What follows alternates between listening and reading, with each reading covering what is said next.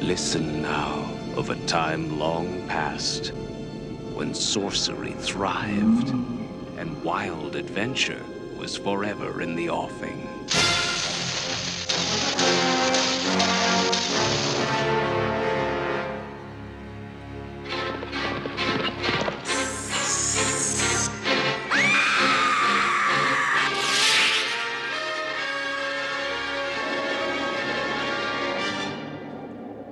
A deadly sorcerer is called out of nightmare by a ruthless king driven into evil. And a mystical sword is forged for a mighty warrior who rises out of legend to topple a kingdom.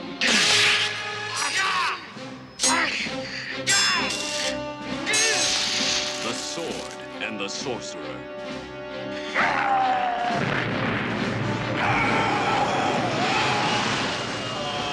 I myself raised Zusha from the dead. Little did I know what I let loose upon the world. Tell us where he is and save us all.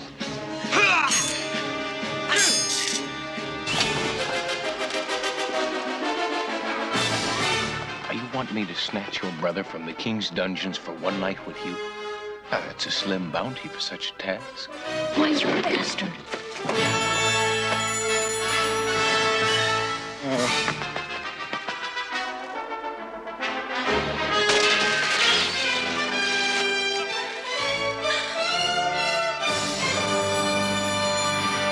3 hours' time. One man will control the entire civilized world. Cromwell's power, Cromwell's bride, and Cromwell's flesh! Tell me more! A titanic struggle between good and evil that determines the fate of an entire dynasty.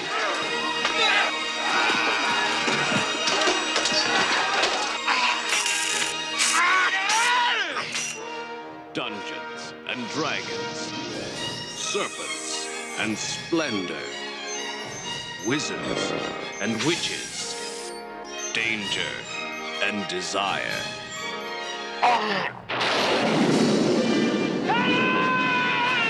And the mightiest of all heroes, in the greatest of all adventures, The Sword and the Sorcerer.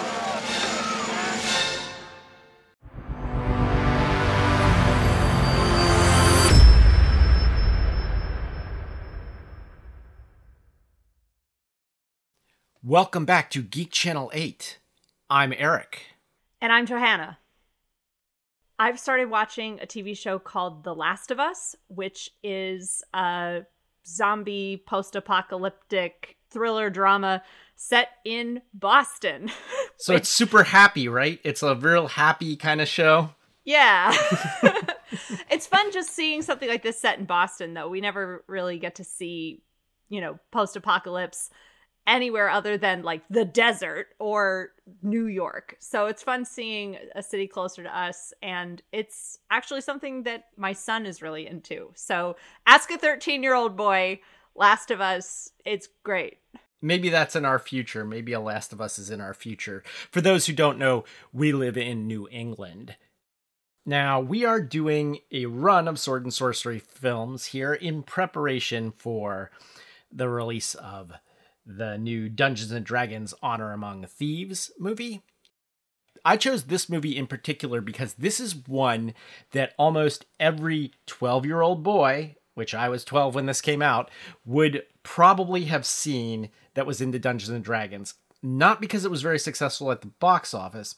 It was, but not for that reason, but because it was in heavy rotation on late-night cable TV.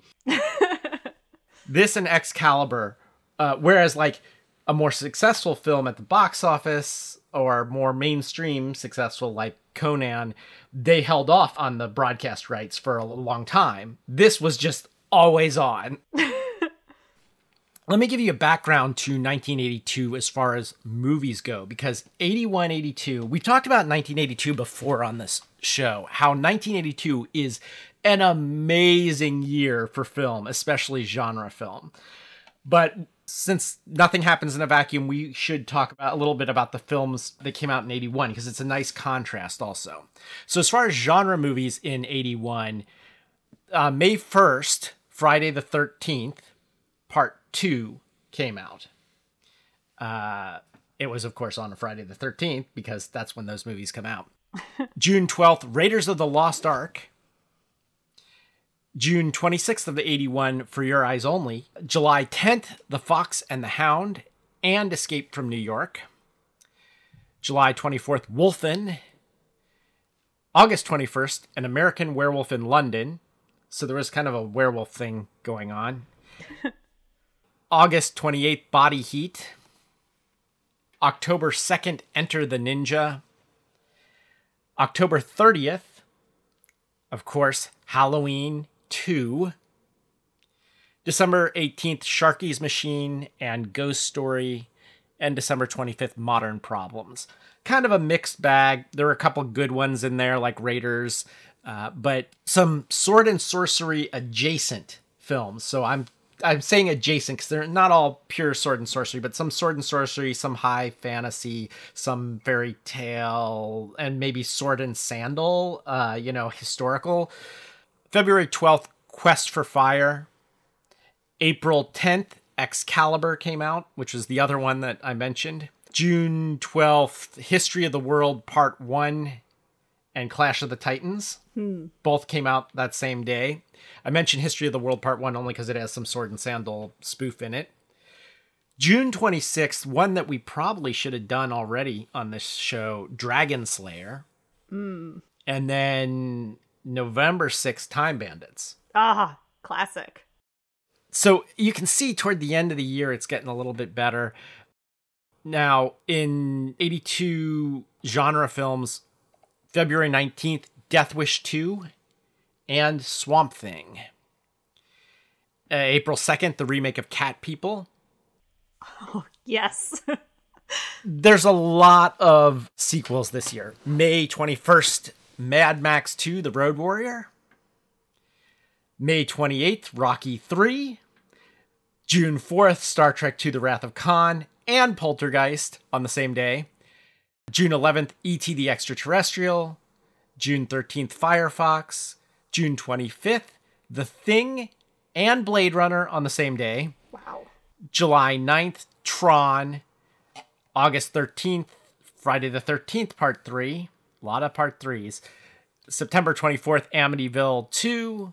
October 22nd, Halloween 3. And First Blood on the same day. November 12th, Creepshow. December 8th, 48 Hours. And sword and sorcery adjacent films included March 11th, Ator the Fighting Eagle. May 14th, Conan the Barbarian. July 2nd, The Secret of Nim. And then August 16th, The Beastmaster. November 5th, Sorceress. November 19th, The Last Unicorn. And December 17th, The Dark Crystal. So you can see 82, like, bam, there's this major explosion of genre film going on. We've talked about it before, The Thing and Blade Runner being released on the same day. And within a month of each other, you get, like, the third Rocky film, the second Road Warrior film, the second Star Trek film, Poltergeist, E.T., The Thing, Blade Runner, and then even, like, a little bit after that, Tron. So, like, all within, the early part of that summer. 82 was an amazing time. That's insane. A lot of the sources that I read about the explosion of these genre films came from is that it's all from Star Wars. That the success of Star Wars suddenly made it possible for projects like this to get greenlit that never would have been made before. Yeah, and since a film takes about 3 years to make, and then add into that, like, the trying to figure things out and getting stuff greenlit and going through the pipeline, about 5 years is what you would expect. And this is about 5 years out.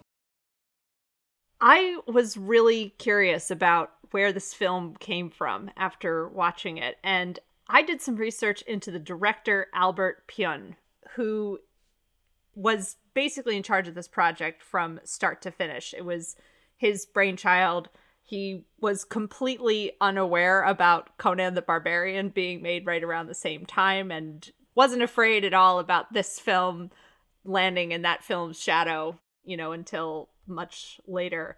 But I did some research because I had never heard of this director. But then when I looked into, what else has he done? He's actually made like 40 films. It's crazy. And I had never heard of any of them.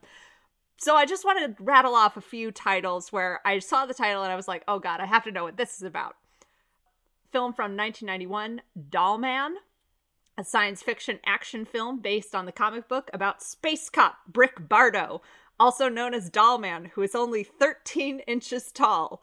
Bardo is equipped with his Kruger blaster, which is the most powerful handgun in the universe. Yep. So, Doll Man. And this guy just covered a full genre range. So, another of his most famous titles, most famous in quotes, 1993's Brain Smasher, a love story, a romantic comedy about a tough bouncer from Portland, Oregon, a glamorous supermodel who has everything except for true love, and her sister Cammy, an Indiana Jones-style botanist in search of a very rare lotus flower, and they are all pursued by a gang of Shaolin monks who are emphatically described throughout the film as not ninjas.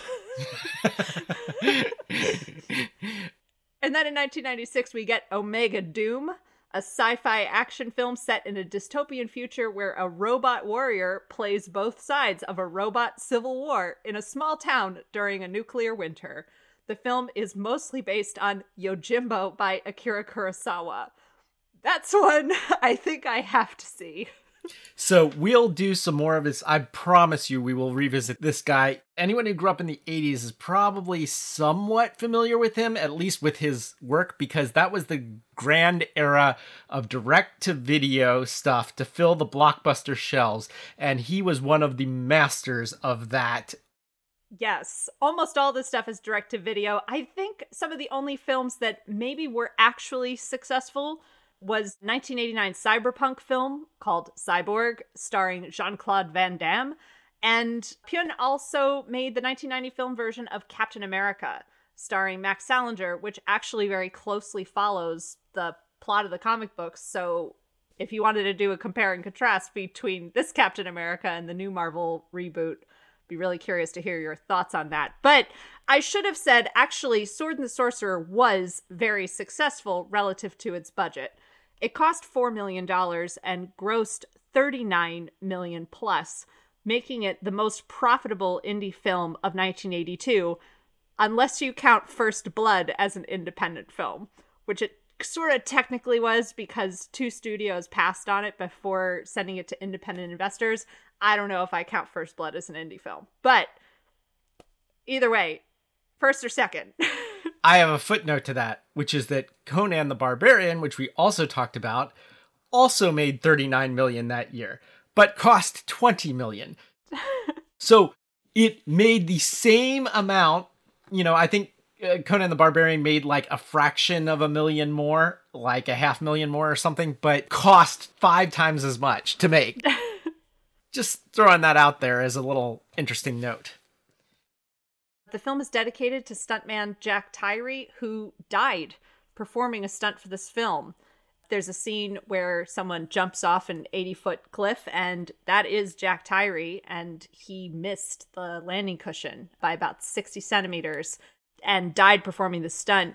They kept the footage in the film to honor his sacrifice and dedicated the film to him. But it's one of those famous cases of stunt people falling in the line of duty. So R.I.P. Jack Tyree. Okay, and I will say this episode we will dedicate to Albert Pyun because he just passed away less than 2 months ago. So right toward the end of 2022, we're filming this in early 2023. So he hasn't really been gone for very long. Let's all go to the lobby. Let's all go to the lobby. Let's all go to the lobby to get ourselves a treat. Some would say this movie is an epic turkey. But it still has some awesome stuff stuffed inside, like an epic scene where a turkey leg is used as a weapon. Nice. I figured we needed an epic recipe for this. And while I try to make everything on this show, I have never attempted this and probably won't unless I'm having a big party with a bunch of people. But if you wanted to do this, if you wanted to steal this idea, you take this recipe, you have a big party, and you show B movies at it. The turducken. No! I figure this movie is going to end in a 3-way battle, so we may as well have a 3-way recipe. A turducken, for those who don't know, is a chicken stuffed into a duck stuffed into a turkey. So this recipe I've got comes from SeriousEats.com. It's called The Ultimate Turducken Recipe by J. Kenji Lopez Alt. According to Serious Eats, the modern popularizing of the turducken has variously been attributed to either Paul Prudhomme, the Cajun chef, or Hebert's Specialty Meats, which is also a butcher shop based in Louisiana. So originates somewhere in the Louisiana area in the 1980s. But stuffed animal roasts go back to at least Roman times. Wow. And according to Serious Eats, I don't know if this is true, but they would sometimes have roasts that could use as many as 24 different beasts of ever decreasing size. So you can only imagine what that must have been like. I'm trying to imagine those larger animals. Like, does that mean it's like a lion inside a rhino or... Probably like a bull or something, yeah. Prep time is about an hour. Cook time is 3 hours and 15 minutes because you cook it for a long time at a low temperature in order to cook all the way through all the different beasts. There's a rest time of about 20 minutes in here. So the total is going to take you about 4 hours and 35 minutes. And it serves 18 to 24 people. Ingredients: kosher salt and freshly ground black pepper, 1 small chicken, 3.5 to 4 pounds, that's 1.6 to 1.8 kilograms, 2 pounds, which is 907 grams of raw bulk sausage meat. Yes, it also has sausage in it. 1 duck, 4 to 4.5 pounds, which is 1.8 to 2 kilograms. 3 tablespoons, that's 44 milliliters of vegetable oil. 1 turkey, 10 to 13 pounds, that's 4.5 to 5.9 kilograms. Special equipment you'll need: butcher's twine, plastic wrap and or a vacuum sealer, large stock pot, large roasting pan with a V-rack, or a rimmed baking sheet with a wire rack. Here's the procedure. First, you bone the birds. For the birds, a knife is only used to remove the wishbone, slit the back, cut the joints at the wings and thighs, and scrape the meat from the leg bones. Everything else is done by hand, but the turkey should have its leg and wing bones left in so that it still looks like a turkey after it's been roasted. The complete instructions on deboning can be found at Serious Eats. Once you've deboned the birds, you realign the tenderloins by placing the tenderloins in the space between the breasts and the legs to create a more even layer of meat. Butterfly the breast. Simply butterfly the top of the breast and fold it toward the center to even up your meat. Season it evenly and liberally with salt and pepper on all sides. And then for the stuffing, don't use bread or grain-based stuffing because it will cause it to collapse. So what you want to do is use more meat, specifically sausage. So that's what the sausage is for. Bulk sage sausage is what they recommend at this site. The trick to even cooking is you stuff the chicken with sausage and you seal it in a cryovac bag or with butcher's twine. And you poach it in warm water until the very center of the stuffing is between 140 to 145 degrees Fahrenheit. For those who are on Celsius, you do you figure it out, plug it in. I'm sure there's a translator online. Then immediately and rapidly stuff the still warm chicken inside the boned duck. Now, you want to fry the duck for about 15 minutes in a skillet to get that duck skin tender. This is kind of optional, but it comes out better if you do this way, supposedly. Then you repeat the process, cooking the duck end, that's the duck with the chicken inside it, until it comes up to 140 to 145 degrees throughout. And then you put the duck up in the turkey and seal with skewers. Truss the turkey and roast until the skin is golden brown and the turkey meat reaches 145 again, monitoring to ensure the duck and the chicken stay above 130. So the full recipe for this with breakdown, pictures, excellent, and all that can be found at SeriousEats.com. And if anyone does this, definitely write us and let us know about it. Because normally I do all the recipes on the show. This one I have never done, and I don't know if I ever will. But there you go. The epic chicken inside a duck inside of a turkey, the turducken, which I think is the perfect complement to this turkey. Absolutely. And it's one of my favorite things about this genre, actually, is the scenes of magnificent feasts with, like, you know, so much meat, just piles and piles of meat. And it's a fitting recipe. Now that we have our turducken, let's get into this episode.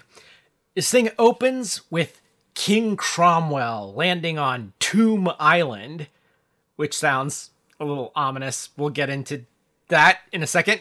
With a witch to revive the ancient sorcerer Zusha of Delos. As we learned from Tank last episode, never resurrect anything. So this priestess, she resurrects Zusha for Cromwell, and she pays the price for doing that. Yep. They want to know that he actually has the power. Never mind that he just came back from the dead, but they want to know that he has the power. He, like, Richard Mall, who plays the sorcerer, rises up and he just, like, holds out his hand and, like, sucks the heart out of the witch and crushes in his hand, despite the fact that she's his loyal follower, rather than any of the other, like, red shirts that are there, right? Yeah, that's an epic introduction to a sorcerer character. Cromwell convinces Zusha to aid him in his fight against King Richard, who apparently we find out is sort of the good guy king. One of the things I love about this film is that they are clearly stealing these names from English history. Like, you know, King Richard's the good guy and Cromwell is the bad guy. It's, you know, right off the bat, they're trying to draw us into historical palace intrigue in order to make us believe in the fake palace intrigue. Yeah, and I think some of the other European royalty is mentioned later on in it, too. So this is one thing that would have driven Lovecraft batty. He hated that in the genre people did this. He once wrote of Robert E. Howard, who wrote the Conan stuff, which he loved, that the one fatal flaw in it is that Howard used the names of real peoples and real cultures and real places. And that works if you're not familiar with those places, but Lovecraft was well read, so it just ruined it for him. Mm. And I'm on the edge of that with this movie, where I'm like, oh, really? Okay. I would have preferred that they could gone with English history, but more obscure than Cromwell and Richard. Like, those are big ones, yeah. You know? Well, and nowhere related to each other in time. That's one of the other things I love about this. So Cromwell double crosses and kills Zusha after he's helped him defeat Richard in, like, the battle just takes place seconds later. They've, like, already won. And he kills Richard, kills his wife, and all this is witnessed by their son, the Prince Talon, who, of course, has the classic, "No!" Then he escapes by using his triple-bladed projectile sword with dagger and hilt, the sword of the sword and the sorcerer title here. Oh my gosh. When he shot it, it was like a sword arrow. I just nearly fell out of my chair. I didn't know you were allowed to do that in these films. Do we have an Ask a 12-year-old boy on this sword? No, we don't. He wandered in while I was watching it, and he asked, "What is this?" But I think he wandered in during one of the vaguely rapey scenes, so I actually was like, "Don't look." There is a scene which is one of these like classic scenes for this genre, and also classic for Dungeons and Dragons campaigns in general, where the group of mercenaries show up at the tavern basically saying, like, what's going on in town? Like, where's the action? And the bartender's like, I know a guy who wants to hire some mercenaries. Yeah, I forgot. That is a definitely very important genre trope. That's how... He gets mixed up in this, yeah. Yeah. There's brother and sister, Alana and Micah. And they're the children of Richard's advisor... And they're in the process of fomenting a rebellion against Cromwell, which is supposed to be secret, but everybody knows about it. And they're basically found out, and Micah is captured while Alana tries to run away. And she almost gets away, but then gets cornered by Cromwell's minions who are about to rape her. This is one of the vaguely... No, I don't think this is even vaguely. This is one of the rapey scenes. Yeah. And Talon shows up at the last minute and defeats them with a turkey leg. He can't be tempted with money. Basically, Alana agrees to sleep with Talon if he'll rescue Micah. I think it was a little more elaborate than just sleep with him. It was like, one night, whatever you want. Yes. Which, the mind reels of what this would mean in this universe. I read one reviewer's review of this movie where they said something like, she agrees to sweaty barbarian sex. Like, okay, that actually reminds me a little more of Game of Thrones, but okay, yeah. Yeah. Speaking of Game of Thrones, I want to jump ahead to the planned red wedding of this, which is the day Cromwell is to marry Alana, crucify Talon at the wedding ceremony, and have his archers kill all the guests in one day, a la Game of Thrones. Or, obviously, I should say Game of Thrones a la this, because this came out way before even the books.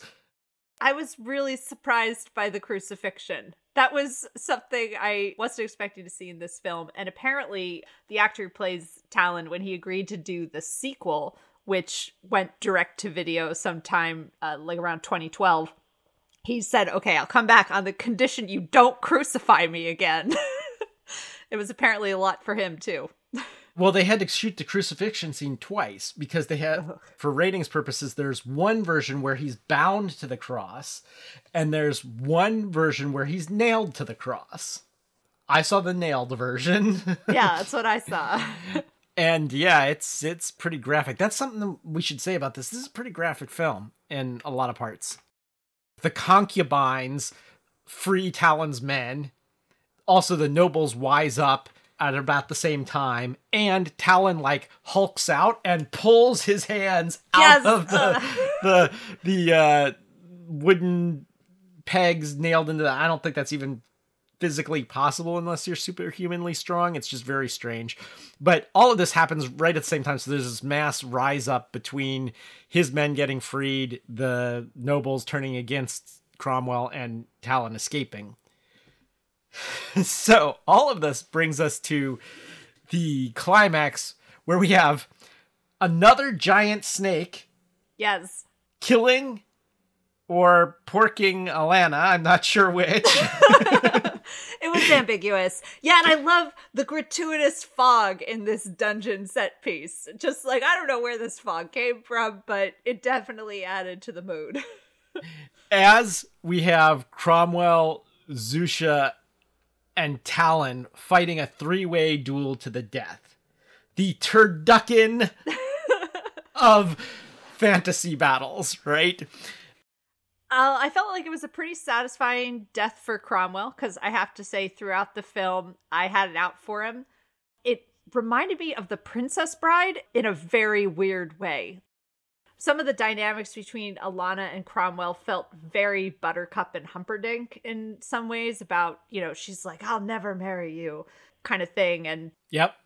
you have this sort of rogue coming to rescue her. I mean, of course, it's very romantic in Princess Bride, and here it's like the undertones of like, I'm doing it because you said you'd sleep with me for one night kind of thing is a little different.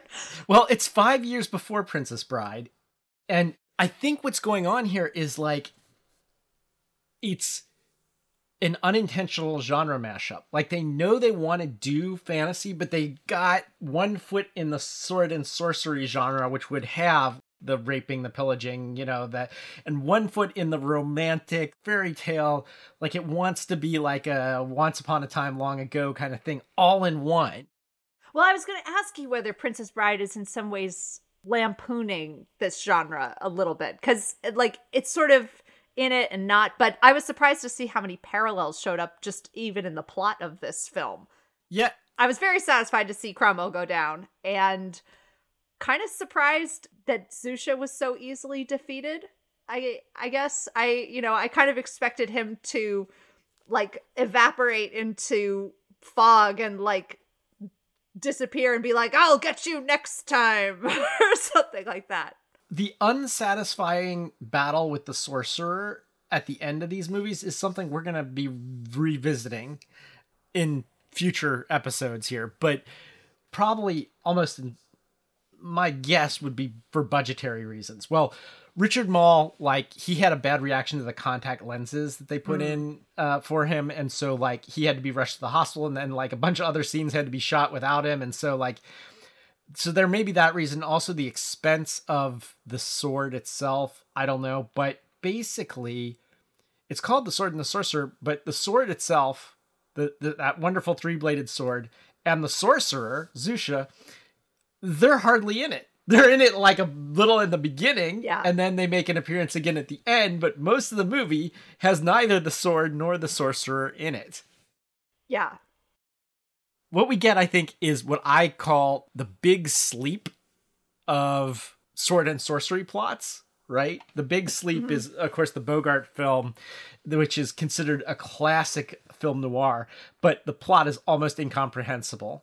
They sort of spoofed it in The Big Lebowski, right? So this is kind of like that, where it's like just keeping all the characters straight and the plot lines.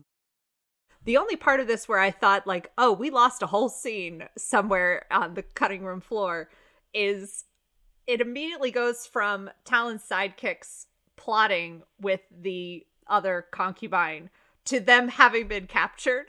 And we get nothing about them sneaking into the castle, like how it goes wrong, just like, cut to commercial black, and then we return and they've been captured.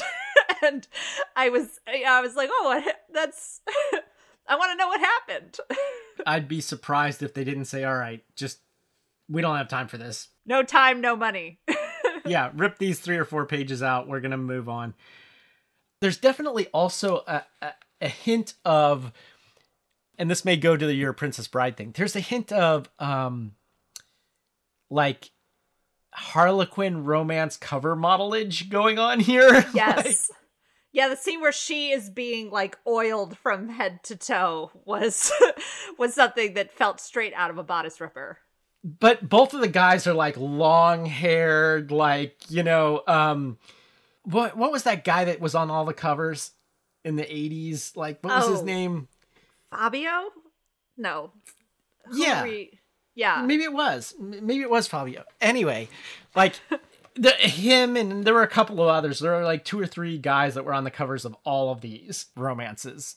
And they didn't give you that Fabio sort of vibe at parts.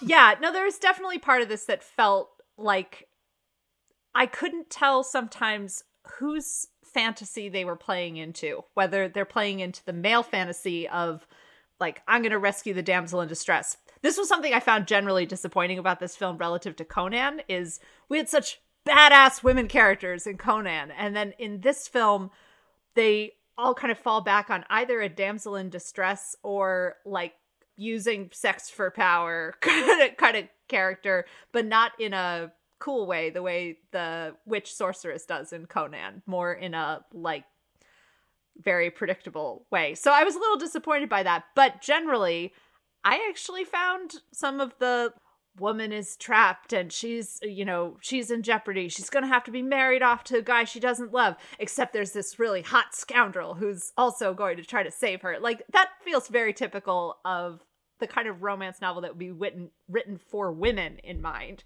But it's also clearly a male fantasy as well. And there was swinging from chandelier type stuff going on. And while it didn't have the quite as built as Schwarzenegger and as well schooled in sword fighting, they made up for it in really doing Errol Flynn type jumping around and stuff like that, acrobatics.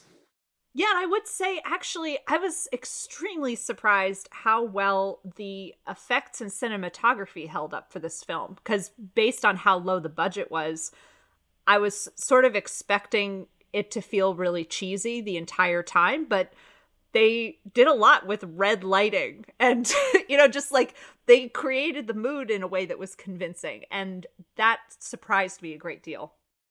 What was your favorite effect? I have a note here that just says eaten alive by rats. So I think just like some of the scenes like that were filmed in a convincing way. I mean, those were obviously real rats. So, but yeah, the red lighting in the beginning, I felt really did a great job of setting the sword and sorcery mood, and it made Susha convincing in his getup. I didn't feel like I was necessarily watching someone wearing a rubber mask. There was a little bit more to it. I thought what they did with his character was good. I'd say the wall of faces was my favorite. They had a scene where there was an entire wall of human faces. Yeah. And at first you think that they're just like molds, and then they start moving and talking and stuff. And that was really well done, I thought. Do you have any favorite lines from the film? Yes, I pulled out two. One of them is a really hilarious line that might have even been given to Susha, but it's, I carry a message crucial to the final conflict, which happens relatively early in the film. So it just like struck me as like just so bald and out there. That one, and the ending line, of course, is classic. There are kingdoms to save and women to love. Really tied the whole thing together. So my favorite was, there's this scene where very on toward the beginning, Zusha and Cromwell are defeating Richard's forces, and someone who I guess is Talon's brother or half brother or something comes to the king, and he like stumbles in and he's bleeding and like dying, and he's like, and Richard's like, bring a leech. And then he says, father, and he's like, no, don't talk, wait for the leech. And it just reminds me so much, I don't know if you've ever seen it, but the old Saturday Night Live with Steve Martin as the barber. There's a guy comes in and he's been run over. I think it's Bill Murray comes in. He's been run over by the ox cart, and he's like, he's bleeding and all that. And he says, what seems to be the matter with your friend here? I broke his legs. I was at the festival of the vernal equinox, and I guess I had a little bit too much meat, and I darted out in front of an ox cart. And it all happened so fast, the poor little fellas couldn't stop in time. Well, you'll feel a lot better after a good bleeding. But I'm bleeding already. Say, who's the barber here?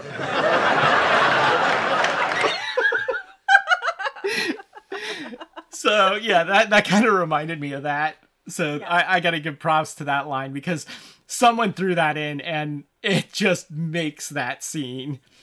Wait for the leech. It's perfect. All right. I think that about wraps it up for the Sword and the Sorcerer, part of our sword and sorcery exploration. We'll be back on the next Date with an 8 in it. Until next time, this is Eric. This is Johanna. Signing off.